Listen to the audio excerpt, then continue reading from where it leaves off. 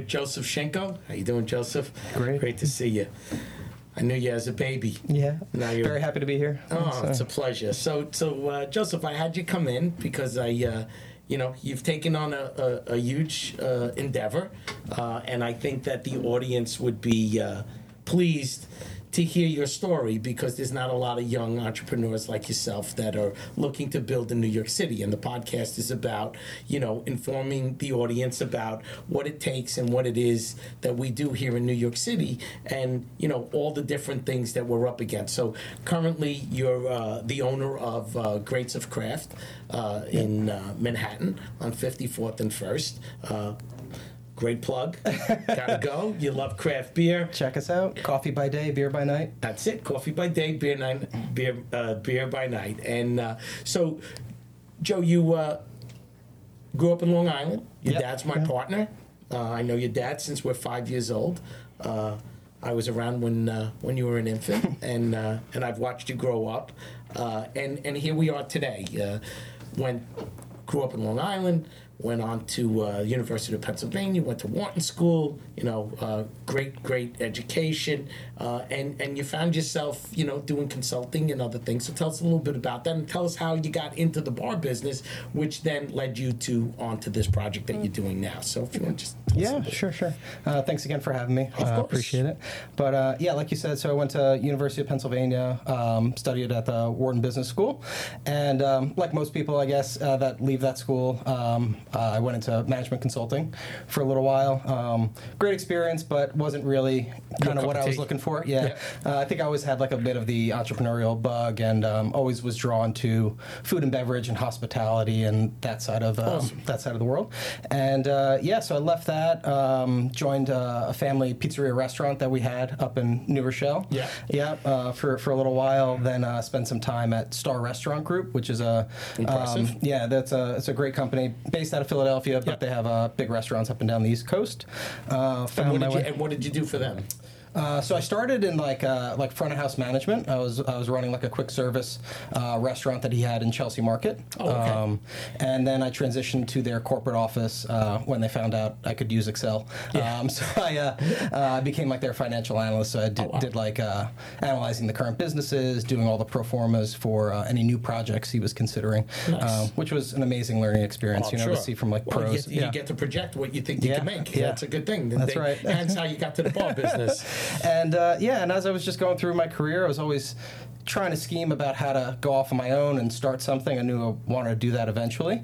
And and GOC kind of came about that way. I knew I didn't want to do a full service restaurant, a lot of moving parts, super expensive to build out. But I knew I wanted to make a neighborhood spot, and hence the idea of coffee by day, beer by night, people kind of filtering in and out all day long. You get two brands in one place. So that's kind of where it all started. And how's that working out?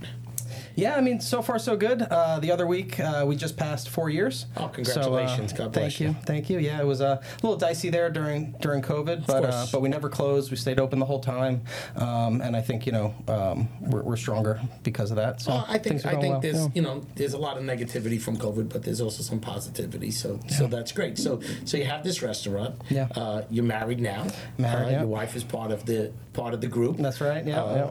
So now you're venturing off, and one of the reasons you're here today is that we're on our 14th podcast, and we haven't had a young entrepreneur who can tell the audience about acquiring a piece of property in Long Island City, going through the process of architect, engineer, expediter, contractors, insurance, different city agencies, to name a few, neighbors. My dad always has been mentioned in this show several times about, he always had a saying for me and your dad when we were growing up together, when we were kids, and we were always together, because I spent a lot of time with your dad and my dad, and he always said, if it was easy, everybody'd do.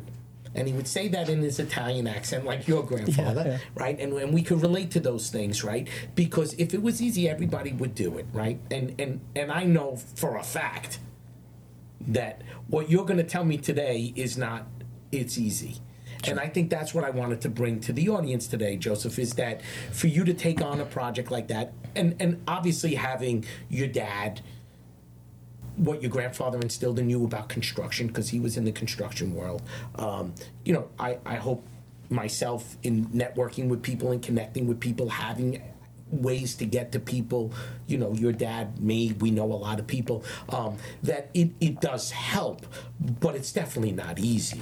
Yeah. So tell us a little bit about where you came up with the idea, how it started, and sure. Where you are in the process, because you're in the middle of it now. Yeah. And like I said to other guests, the good news is I got you on now. The bad news for you is you're going to have to come back in about a year from now or 6 months from now when you're done with the project to tell us the full story. And I think that's what I love about my podcast. And I say that openly because, to me, we're not always looking in the rearview mirror. We're looking forward. So this is where we are now. You're going to come back and tell us where we are. So take us through the process of finding the property and coming up with the concept. Yeah, sure. So I'd say it was certainly a eye-opening experience for me. I had a little bit of construction background, just building obviously the first brick and mortar shop, and then in prior building the other restaurants. Jobs, exactly. But nothing like this. Nothing to this scale. And right. I think, I naively thought you see a for sale sign on a building, you put in an offer, you get a design going, you get some permits, and you kind of just go, is what I thought. Yeah. And and that is not quite how it works. And from a simplistic standpoint, on an overall goal, that is true. The devil's in the details, right? And so I found this property. Now I negotiated. Now I got to find money. Right. Yeah. So money. Dealing. The way this project was financed is raised a little bit of money from close knit like friends and family, but then predominantly through SBA, small business loan. Great. And the idea from it was we knew I wanted to keep building the Greats of Craft brand, and I wanted to go beyond just the existing four walls in Manhattan. And it would be amazing to kind of have a home base that was like ours, right? Because you not only have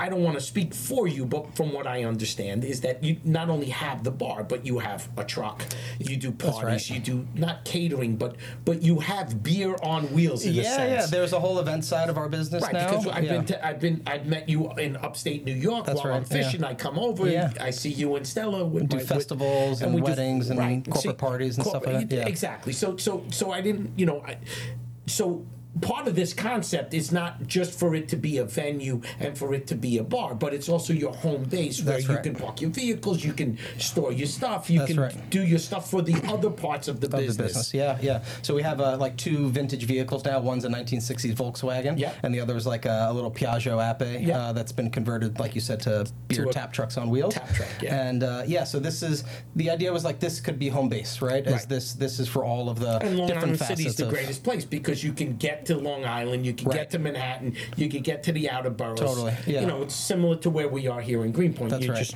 In the neighborhood. That's right, yeah.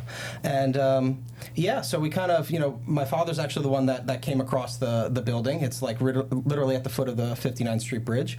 And, this is, at this point, almost 2 years ago is when this really started already. Takes a while to get ideas. So by the time, hopefully we open next April, it'll be about 3 years in the making from the time of, stress. Seeing the, not one ounce, but it'll all be worth it. Of course. But yeah, like you said, so we've been in construction for a few months now. Yeah. I've learned the phrase now. We're technically out of the ground, which has been a big milestone. There was a gentleman on, just to quote this for you, Joseph. There was a gentleman on that said, "The biggest place where you lose your money in a construction site is in the ground. The greatest relief is when you get out of the ground. The unknown is when you dig a hole. When you dig that hole and you start putting in piles and you start putting in a foundation and there are so many things that can go wrong. Water, rock, neighbors, foundations, this, that. And I'm sure you've been up against all of them. Mm-hmm. And you're being very casual and not talking about it, which is great. But we've built before, your dad and I and Sergio, we've built before. And those are the things but yes, that is Yeah. A big milestone that once you get out of the ground, then pretty much you control the site because you're not dealing with the neighbors. You're not dealing with, water. You're not dealing with a hole filling up with water after a torrential rainstorm and all of those other problems that go. So that's a big milestone. So congratulations. Thank you. But yeah, and I would say, like you said to that point is, you think you just kind of, you do a few test bits, right? Yeah. And you do a few digs and you think rocks, you're in the clear. But you only do 3 of those, right? So then when you do the full excavate, now you hit rock and it throws another wrench into the whole project. And then the neighbor's upset because you're too close to the foundation, and he wants his wall fixed, and this and that. So all of those things, I say that from 37 years of experience. Not that it happened on your job, but it happens on every job. So I know it happened on your job. I don't even have to ask you if it happened because I know it has. So tell me a little bit. I know that you work with Reese from Method. From Method, yeah. And tell me a little bit about the process. You've worked with them before. Yeah, so I actually met Reese back in about 2015, 2016. I used to work for a company called HelloFresh. Does like meal kit deliveries to home, and I did a bunch of their real estate expansion, like managing warehouses and stuff like that. And Reese was one of the architects that they worked with, so I met him and became friendly with him and Method Design through those projects. And then when we went off on our own and did the first Greats of Craft in Manhattan, we called upon him. And actually, we've worked with Reese on a project in awesome in Industry City. I think it was HelloFresh or Fresh Direct. I don't remember which one it was, but it was a small project. And we ended up through you. We ended up working with them. So thank you. He does a great job. Amazing. Yeah. So Reese and team, super talented, super knowledgeable. And they've been such a valuable resource to have in our corner, just to bounce ideas off of and ways to navigate different problems that come up that you didn't even think about, when you started the project. Well, first of all, in all due respect, how much construction experience do you have? No, and even the limited amount that your dad and I have. We built the building next door. We built the building in the Bronx, and we were the owners, but we weren't the builders. We were the owners. So taking this on is a huge responsibility. And as a young entrepreneur that never built their own building, financing is an issue, right? Sure. Always a lot of nerves there because you come up with a budget and you're always going to be over budget. You change your mind, you want more. Everything is so expensive. There's delays with materials. So you get Reese on board. You have, I'm sure, structural engineers, electrical engineers. I mean, most of those recommendations came through Reese. And then so we have a new age engineering on board as well. So Steve and his team, they've been phenomenal to work with. And then of course, I'm super lucky and super privileged to have my father be part of design, your partner, in and around the construction business for most of his life. So that's invaluable kind of resources to have in your corner. Because if not, you'd have to go hire someone to do exactly. And that's just another, and that's not cheap. Not cheap. So not someone who has knowledge in building, and your father has background in structural, so he's got the whole, and he's very detail oriented, which is awesome. I'm honored and privileged to be his partner and friend since we're 5 years old, so we know each other 53 years. Not to give away his age, but Tom, you're still older than me. So now you have this idea. So tell us about why did you think Long Island City? Why is this the spot? What do the demographics tell you? Fast forward to next April when you hope design will get you a TCO so you can open up and have our first drink together. Why'd you pick Long Island City? So I actually used to live in Long Island City, near the Court Square station off of Jackson. I remember that. Yep.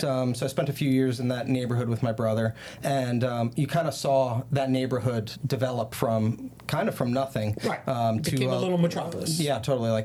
Just that's what high rises and towers everywhere. Right. And that's what rezoning does. And what happens, and part of our discussion today was about rezoning, is the apartments buildings come first, and then the commercial comes later, because there needs support Right. But not everybody's ready to dive in yet. That's the right. supermarket may go first, the little deli, the pizza shop, but the specialty restaurant, the bar, Right. the It's a other, little the chicken bike and egg shop, almost. it takes time to see what the neighborhood needs. So you see that there's a need for a place like GOC. Yeah, just a neighborhood rallying point, right? I think Right. it's kind of what we are at the core, where it's just people filter in and out. They feel like it's the, this other third place, It's if the you will. Cheers of Long The Island Cheers of City. Long Island City. I love it.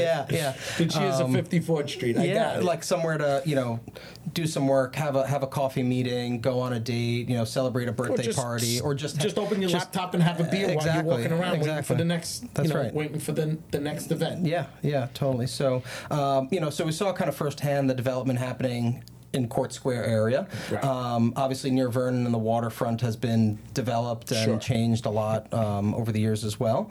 And, I think the third part is like the proximity to Manhattan as well. The fact that it's right off the 59th Street Bridge, so you right could by come from Queensboro 54th Plaza. and come straight And over. right there, right? You So can take an Uber, be there from in our 10 existing minutes. spot, it's Right. 10 minutes in the That's car, what I not said, even 10 minutes. You just jump over the.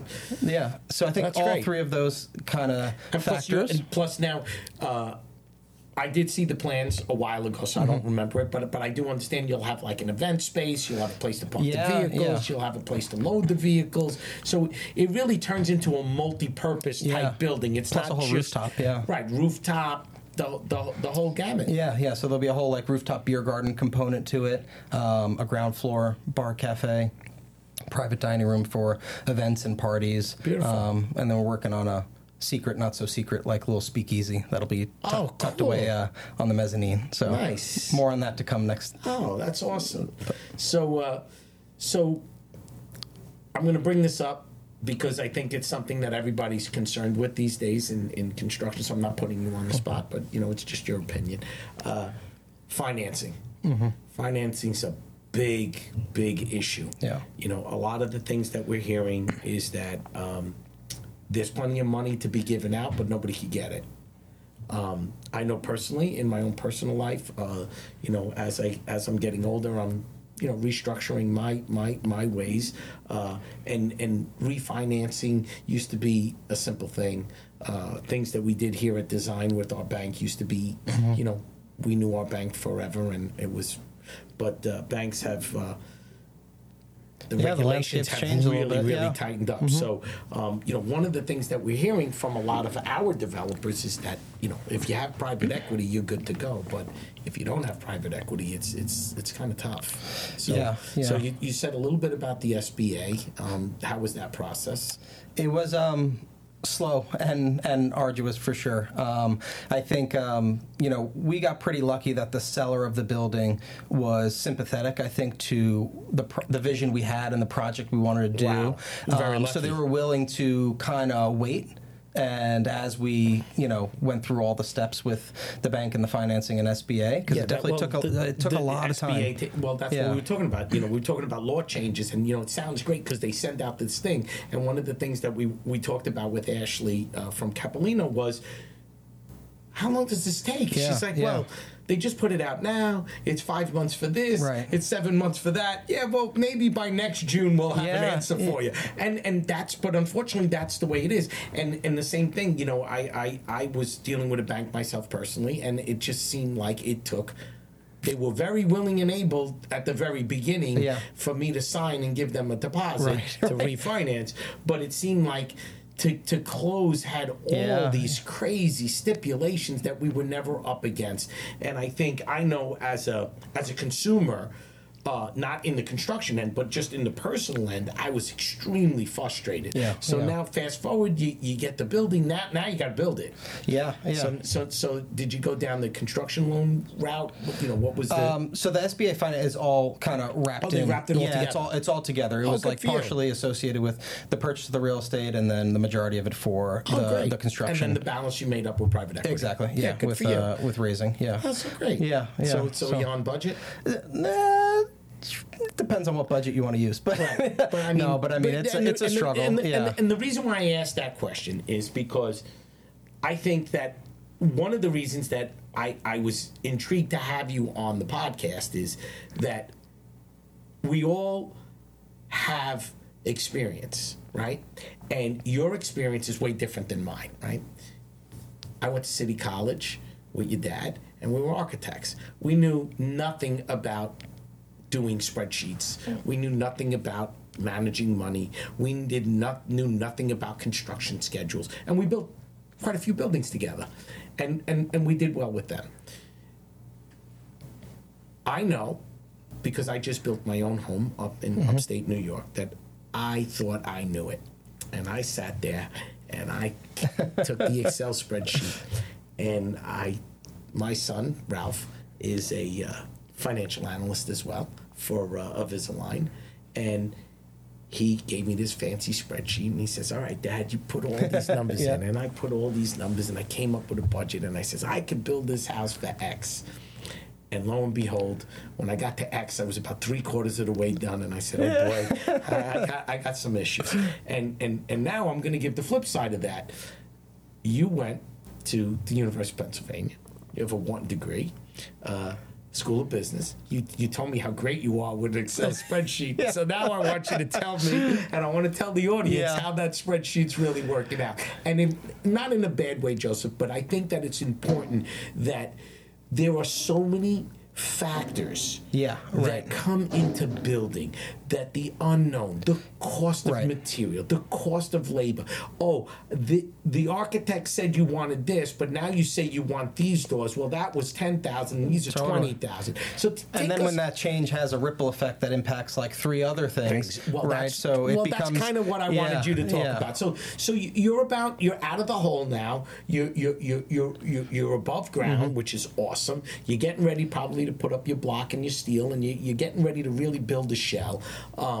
How's the process going in terms of dollars and cents, and how are your projections? And how are you adjusting to these escalated costs, or making the changes as you go? Are you raising more money? Are you making changes? Yeah. So I think coming at it from a smaller business stance and not having endless pockets to dip into and stuff like that, you find yourself constantly making like trade-offs now, right? Where the well is finite. There's not a endless pocket to keep dipping into. So it's all right. We might have already originally spec'd this beautiful tile floor, but all this other stuff happened with the foundation, so that ate up a bunch of money. So guess what? Now it's a polished concrete floor, and that's what's happening. And we're going to tweak and it's funny that you say that, because I think that a lot of times I say the same thing to myself, like, wow, they did such a great job. Why did they just polish it? And me personally, I love it. I love the industrial look. But to me, I think that if you polish the floor with concrete, it'll be there forever, and no one will ever say it's outdated, right? True. But if you put tile down in 10 years, they're like, oh my God, who used that color? tile? This color's terrible, you're right? So sometimes there's trade-offs that actually work in your favor. And I know that in my own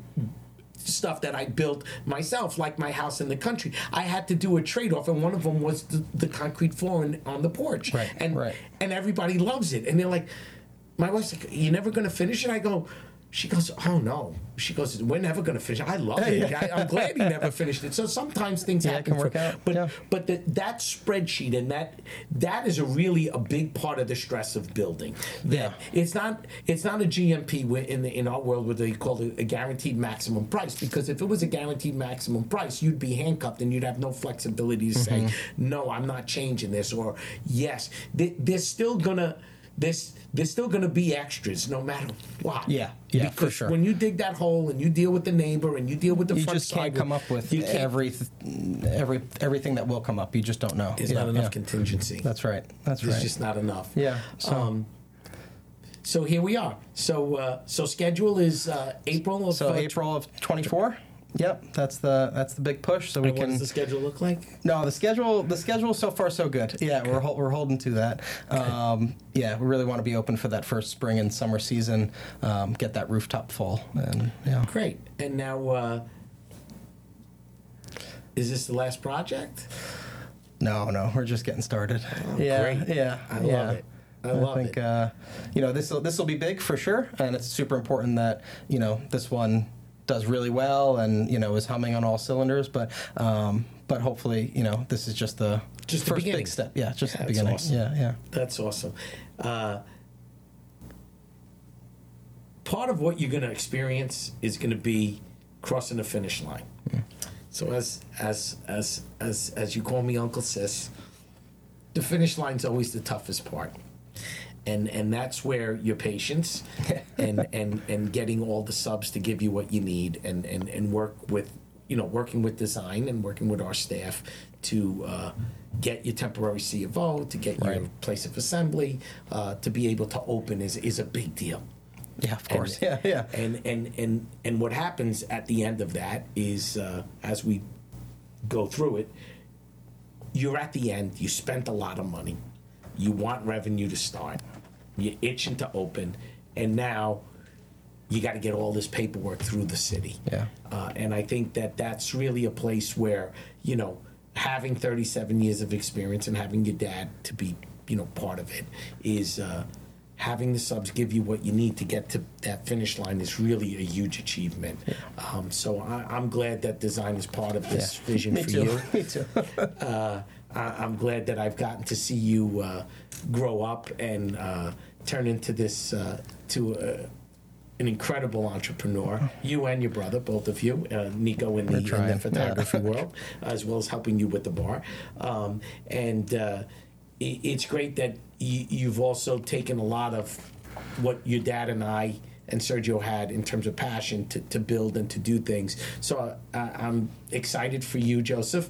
I'm excited for the audience to know that it is possible that if you have a dream and you have good people around you and you can find ways that it is possible to build in New York City, even if you really don't have a ton of experience, but you have the desire. And like I said before, the good news is that we're going to get you to come back next April. We're going to throw a big party for the Sisto Says podcast when the venue's open to have all our guests that were on the show. We're going to come and have some great craft beer, and we're going to be able to see your vision and see your prosperity. So thank you for coming in and sharing your story. Thanks it's a great story. Appreciate it. And we look forward to having you back. Thank you. Awesome.